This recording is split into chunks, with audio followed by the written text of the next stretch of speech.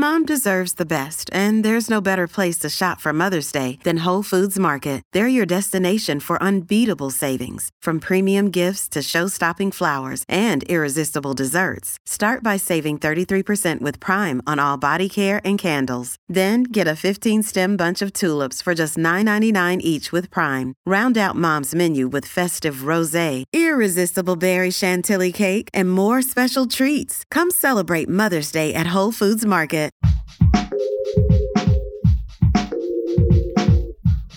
What if you could become a better person, not by working harder, but by taking one small step a day?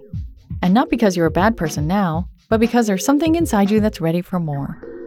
How to Be a Better Person gives you one tiny step a day you can take to be the person you want to be. My mission? To help you live your best life. Hi there, and welcome to How to Be a Better Person. I'm Kate Hanley, your host and author of the book by the same name. I admit it, the thing I'm sharing with you today took me a couple of years to adapt to. And that thing is to use more gender-neutral language in your everyday interactions. As a writer and an editor, I was taught to always avoid they when the subject of the sentence was singular, and to rewrite so that he or she worked. When I first heard about the singular they, which people are using to talk about someone without sticking them in a particular gender basket, it was like it bounced off my eardrums. Not allowed. I wrote How to Be a Better Person in 2017, and it came out in 2018. Even though it was only a little over 2 years ago, I wasn't thinking much about being more inclusive with my language. While I tried to use he as much as I used she, I also talked about husbands a lot. Reading back over it now, I'm like, God, Kate, not everyone is a woman in a heterosexual relationship. A reviewer on Goodreads pointed it out too. Stephanie said, it would have been nice if all of the pronouns in the suggestions were gender neutral. Most were, but the ones that weren't really stuck out. Point taken, Stephanie. He and she, when used to describe hypothetical situations, such as not talking about a specific person's story, really do stick out to me now.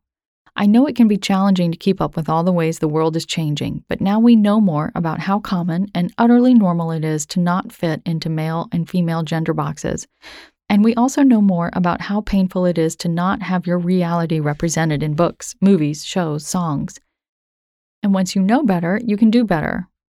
I'm sorry it took me as long as it did to start making a conscious and concerted effort to use more inclusive pronouns. But when I'm coaching clients, I always say, the important thing isn't how long it takes you to make a change. The important thing is that you did it. So, first, I'm encouraging you today to get used to the singular they. It is actually such a relief not to have to write around that anymore, I've got to say. Here's an example of a singular they. If someone is trying something new, they have to give themselves permission to do it wrong or badly at first. See how easy that was? You're probably doing it a lot already without realizing it in certain situations, like, oh, FedEx was here, they left the package on the porch. It's just broadening your use of it. It's making you more conscious about your word choices. The other really important thing that you can start to do now is to start using more gender-neutral terms when talking about large groups of people.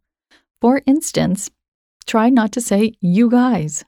I live in the Northeast, and it's something people say all the time. It's something I say all the time. And you know what? It pretty much never only refers to men or boys. It just cuts women and non-binary people out of the picture altogether. It makes gender part of the conversation when it doesn't need to be. It's just not necessary, and it's not great. It's also hard to wean off of it. This stuff worms into your brain, and it can pop out without your even thinking about it. So I want you to prepare that you're going to get this wrong a lot, but I also want to give you some alternatives to start weaving into your general addresses of groups of people, no matter how big or small. Some of those alternatives include folks, people, friends, and y'all. Y'all is a fantastic catch-all. Listen, people change, times change, and language changes too. If this is something that you'd like to learn more about, I cannot recommend highly enough the book Gender, Your Guide by Lee Ayrton, who's a professor of gender studies in Kingston, Ontario. The book is packed with a ton of very specific guidance. Lee really makes this stuff so simple and understandable and does a great job of relating just how big a difference those folks who are cisgender can make by being more inclusive in their pronoun use and in their general catch-all terms. It's really not that hard to update our language, and it's really not that big of a deal. And if you mess up, you can just give a quick apology and move on. The world is changing, and we're all in varying stages of catching up. Nobody's going to get it right all the time, but when we make an effort to evolve, we inspire others to at least think about it too, and hopefully do it. It's like a rising tide lifts all boats. All right then, people, folks, y'all, I'm out. Back tomorrow with a tip to help you raise your consciousness and your awareness of how you spend money, something this time of year provides a huge mountain of opportunities to do. Thanks for listening to How to Be a Better Person. Our theme song is Left for Deadish by Junior85. The podcast is mixed by Sound Advice Strategies. If you liked what you heard in this episode, share it with someone you think would like it too. Your voice matters. Also, How to Be a Better Person has an official newsletter that sends the past 7 episodes, a sneak peek of the week ahead, and one well-chosen meme to your inbox every Saturday morning. Sign up at beabetterpersonpodcast.com and click on Get Podcast News. I also love to hear from listeners. I love it.